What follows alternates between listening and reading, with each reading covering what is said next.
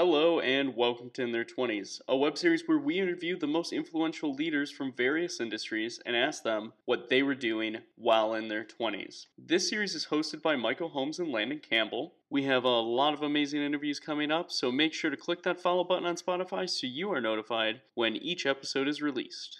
Also, visit our YouTube channel and our website to let us know who you want us to interview. On today's episode, we had an amazing interview with Tomer Yogev. Tomer has a long list of accolades, including being an executive coach, professor, an entrepreneur, and co-founder and joy hacker at the Big Joy Theory. Let's find out what advice Tomer has to bring joy to students and professionals in their 20s. How did you end up measuring success? Was it through specific personal or professional accomplishments? So, in my 20s, I had it wrong, man. I'll be really honest. In my 20s, I was gaining a lot of satisfaction about the fact that I had a really nice title, that I was making more money than my peers, that, my girlfriend was hotter than my buddies, those sorts of things. I thought it was working for me because, here's the rules of life, have a good title, make some money, be with someone who's, smart and hot and whatever. I was doing all those things. So, I must be winning.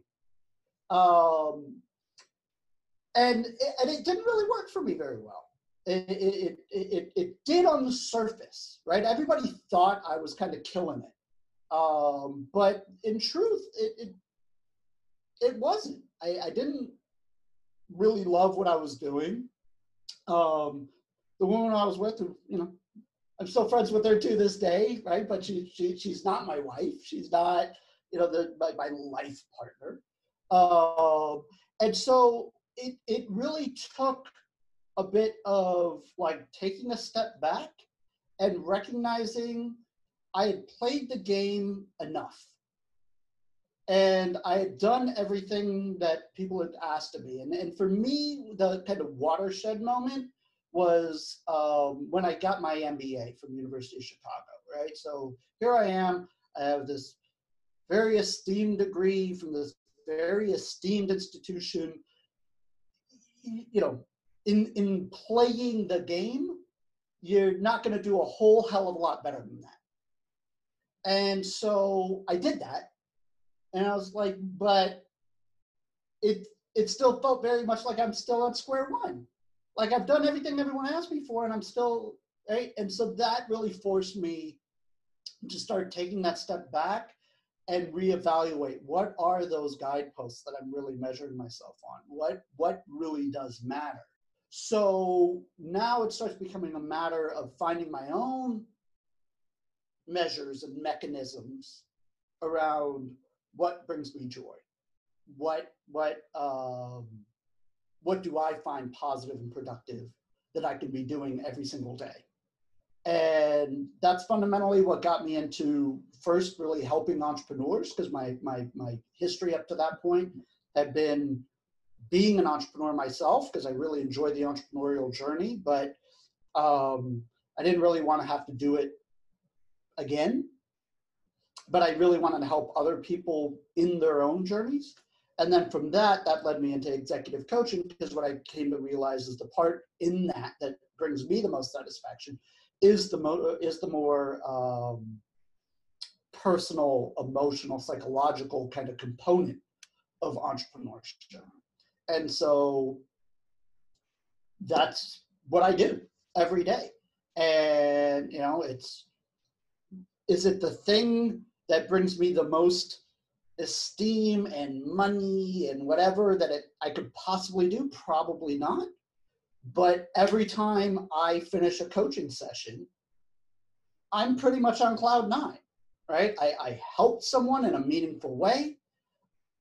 I am helping, move entrepreneurship forward, keep this entrepreneur going and motivated and excited and, hopefully aiding in their business and its growth and so on and so forth. And it just makes me feel good, right? It warms me deep down inside. And I get great satisfaction and pleasure from it. It's also why I teach. right? So you know, it's not exactly the same, but having a room full of students that I can then inspire into considering entrepreneurship, thinking a little differently, disengaging from the corporate mindset and everything that they've kind of been brainwashed with to that point. It's not as personal as the one-on-one that I get with coaching, but it's, you know, obviously a wider audience, right? I get whatever 40 students at a shot, and so yes, I have to teach them something as well, otherwise I get in trouble. But fundamentally, what I'm trying to do in the courses I teach is disrupt some of that pattern thinking and get them exploring these very concepts that we're talking about here. I feel like a lot of people in their 20s believe there's a specific structure to life. Like, I need to do this, I need to do that because someone else has done it, or I'm being told to do it. You know, your 20s, you know, that's a great time to really discover who you are. You need to be curious. You need to, you know, be free in intellectual thought. Knowing that the moves that you make in your 20s can really propel you to a life of positivity and a life of pure happiness in what you do. Yeah, because so much of the narrative that we get, you know, listen, up until that point you're in school, your job is to get A's, you know, as much as humanly possible, right? To just do everything you can to get straight A's. And to the degree that you didn't get, you know, a 4.0 from Harvard, then there's some sort of rationalization that needs to be made, right? That you're just, maybe I'm just not smart enough, or, you know, racism and sexism and all these other isms are real, so on and so forth. And again, it's not to diminish those things by any means. It's just to say, right, like, we need to understand at some level why I didn't get 4.0s at Harvard, because that is what we were all shooting for, essentially, right? That's what we were all told we need to do. And then you come out of, you know, high school or college or wherever you get off the education path, you know, PhD, whatever. Now you enter into the adult world, and now it's the same sort of thing. Like, okay, you need to go be the CEO and make the most money, and this is right. And it's that same sort of competitive, climb the corporate ladder, and to the degree that you don't, it's again needs that rationalization. It needs that, you know, oh, it's, you know, I didn't work hard enough, it's whatever, right? And as someone who does executive coaching for a living, I can tell you the people who win that game, the people who have 4.0s from Harvard and go on and become CEOs of corporations, these are not happy people. These are not people with great satisfaction in their life. They have a ton of money. They look like everything's going very well for them. But once you peel that onion back even a little bit, there's a lot of dissatisfaction. There's a lot of, hey, I did everything anyone ever asked of me, right? They played the game way better than you or I ever have, right? I didn't get 4.0s from Harvard, right? They did. I didn't climb the race to become CEO. They did. So they played all the games, they listened to everything they were supposed to do, they did it, and now when they're at the top of the mountain, they're like, what? Really? Like, this sucks, right? And so it's again, so much of what we're told is, it's what I call kind of the corporate mindset. It's this sort of linear path that you just, you know, you work and you get better, and you work and you'll get paid more, and you work and you get promoted, and da-da-da-da-da. And if you just do everything right, you get to the mountaintop, the CEO of some Fortune 500 with tons of money, and everything in your life is grand. And it's just straight up bullshit. Like, that is just not true. And at some level, we all kind of know that. And yet we still hold ourselves to the rules of that game. We still go, oh man, I've been at this job for 3 years and I haven't been promoted. I must suck. Or, you know, my buddy who, you know, isn't half as smart as I am makes more money than me. I must be doing something wrong. Right? And so we're still measuring ourselves by all those same guideposts and all those same rule sets, even though we all know that the CEO with hundreds of millions of dollars is not actually winning at life. They're winning financially, I'll give them that, and money does buy a lot of nice stuff, and I'm by no means, anti-money or anti-capitalist or any of those things. But the more you get to know and engage and interact with really wealthy people, the more you realize that money is just absolutely not the answer to winning at life and being happy and, having joy and satisfaction every day. If anything, it's almost a counterbalance to it. And so, so finding those things that really matter, knowing that, you do have to make money. Without money, you don't eat.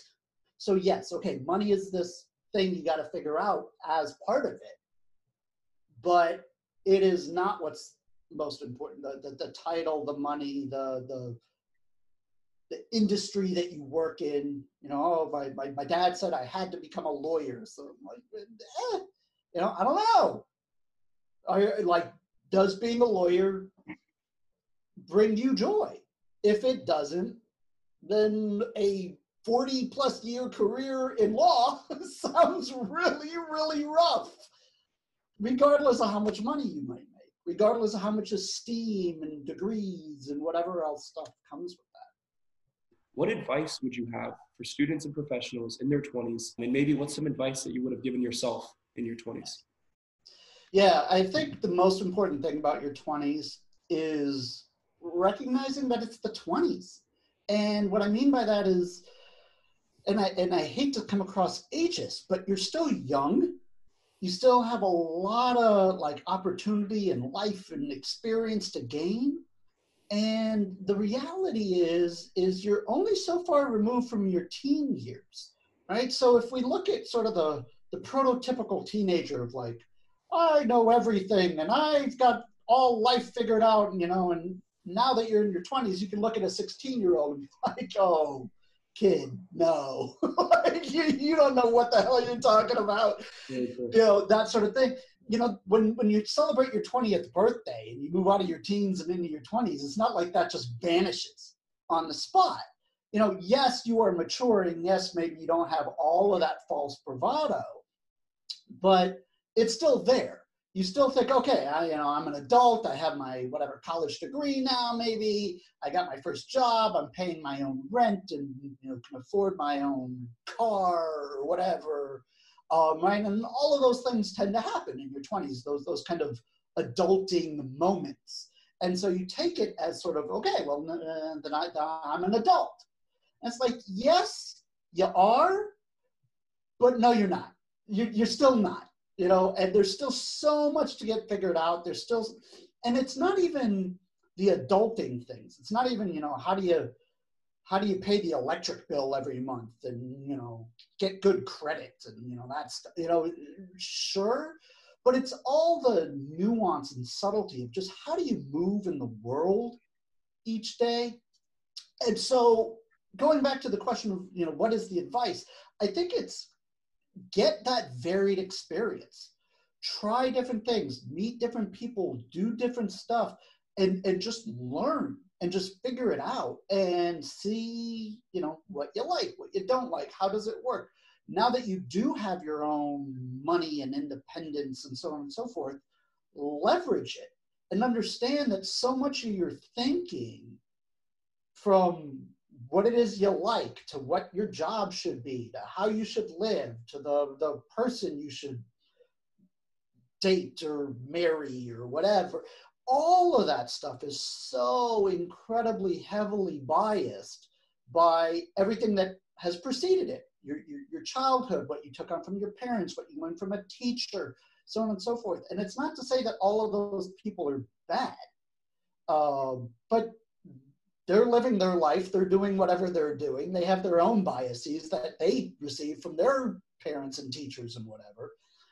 And it's really a great time to just explore and experiment, and the risks in your 20s are so much lower, even though they feel really high, because, oh my gosh, I need to go get my apartment. You know, if I can't figure out a way to make money and have my own apartment, then, you know, I'm failing in my 20s. And so it's not to say that it is riskless. There's certainly risk, but the stakes are considerably lower. And so even though they feel higher than they've ever been. And so if you understand all of that and understand that a failure in your 20s, nobody's really going to hold that against you. It's going to provide such great learning. It's such a good time to go out there and experiment and try new things and take some risks. And so that is absolutely what I would tell young people. And it's really something I wish someone had kind of continually pushed on me. If I look at my 20s, if I have a, you know, kind of broad level regret about my 20s, it's that I got too comfortable. Japanese philosophy that I've been following pretty close. It's called Ikigai. Have you heard? I thought that's where you're going. Ikigai in the center kind of, encompasses what you need to do to find joy. First circle being do something that you love. Second being do something that the world needs. Third being do something that you're good at. And the fourth being do something you can get paid for. With the entirety of Ikigai as a subject, I just wanted to get your thoughts on it and experiences of like how you've utilized something like that. Yeah, no, thanks for bringing it up, man. I could talk about this stuff all day long. So yeah, Ikigai's a really lovely model. As a whole, I'm a fan. I do think it has some shortcomings, which I'll get to in a second. To your point, if you can answer those 4 questions and find something that lines up in all of those 4 segments that is Ikigai, you're winning. Right? Like if that's all you do in life is figure out what that thing is right in the middle of that Venn diagram, that all 4 sections overlap, and you wake up each day and you do that even just a little bit, you're a winner, right? Like you could stop there and be just fine. What I'd say is this though, is there are 2 kind of big models right now that Ikigai is definitely the more Eastern. And then in the West, there's one called PERMA that comes from a guy named Martin Seligman, and it's oriented around happiness. There's the course right now out of Yale that everybody with the quarantine right now, everyone's going on Coursera because they're offering it for free, and blah, blah, blah. And that's all based on PERMA as well. They're both fine models. I'm not going to trounce either of them. But what I would say is this, is there is sort of a limitation, there's sort of a ceiling to them. And the way I kind of explain that is, if you're familiar with Maslow's hierarchy of needs, so at the bottom level, you have things like physiological and safety needs, right? And going back to corporate mindset thinking, money is actually a really reasonable way to address, right? Like if you are worried about being safe and being clothed and being fed and these kind of really base level sorts of things, yeah, we live in a capitalistic world, like it or not, but you're going to need money for that, right? Like without money, it is hard to feed and clothe and shelter yourself. So kind of corporate mindset thinking is actually fairly reasonable at those lower levels. When you step into the middle levels, where you start talking about self-esteem and belonging and love and those sorts of things, that's where Ikigai and PERMA match up pretty well. If you can stay in a place of happiness, then those things naturally follow, right? If you're kind of genuinely happy, not just like the fake bullshit happy, but like really happy, you will belong. People will love you. You will have self-esteem. Like it's pretty hard to be really happy without self-esteem, right? So like those things match up pretty well. But then when you get to those upper levels of Maslow's, when you get into actualization and transcendence, that's where those things start falling off. Just the way corporate mindset thinking falls off at those middle, right? Like if all I'm trying to do is make money, my belonging, my self-esteem, right? Like, no, that's not going to work so well. We can see that. What's a little harder to see for a lot of people is if you follow those kind of Ikigai and Perma models, they also fall off at that top level. Just doing something that you're good at, that makes money, etc., those 4 domains of Ikigai, does not necessarily mean you're fully self-actualized, right? It means you're doing some good work. Again, you're winning. You're doing better than most people, and that's why I like Ikigai, because it's definitely productive for where most people are at. But are you going to get to like a full level of self-actualization? Are you really going to get to a level of transcendence where you are operating at such a high level that everyone around you benefits? I don't see that with Ikigai. I don't see that with Perma. And so that's why I orient so heavily around this concept of joy. Because the more you really understand what your joy is individually, the more you operate in that, the more you understand the context by which you can be in that space, that then leads to self-actualization and transcendence. I'm matching that, doing things that matter and make me money and that I'm good at, and all the Ikigai kind of guidelines or the Perma guidelines or whatever, right? You can get there, and if you do that, it's pretty good. But there is a differentiation of that needs to be done. So going back to what I see the 20s as, since that's kind of your first real decade as an adult, with kind of your own money, with real independence, with that's the time to really learn to separate those 2 concepts as much as you can. Yes, this makes me happy, but is it joy? Yes, this is sex, but is it love? Right? And the more you can do that personally and professionally, again, when the stakes are lower, that's, in my mind, how you win your 20s. That's how you kind of take your 20s and make them the most productive, because the faster you can figure all that stuff out, just the more life you get to live in that way. And listen, if you could figure it out at 5, God bless, right? Like, well done.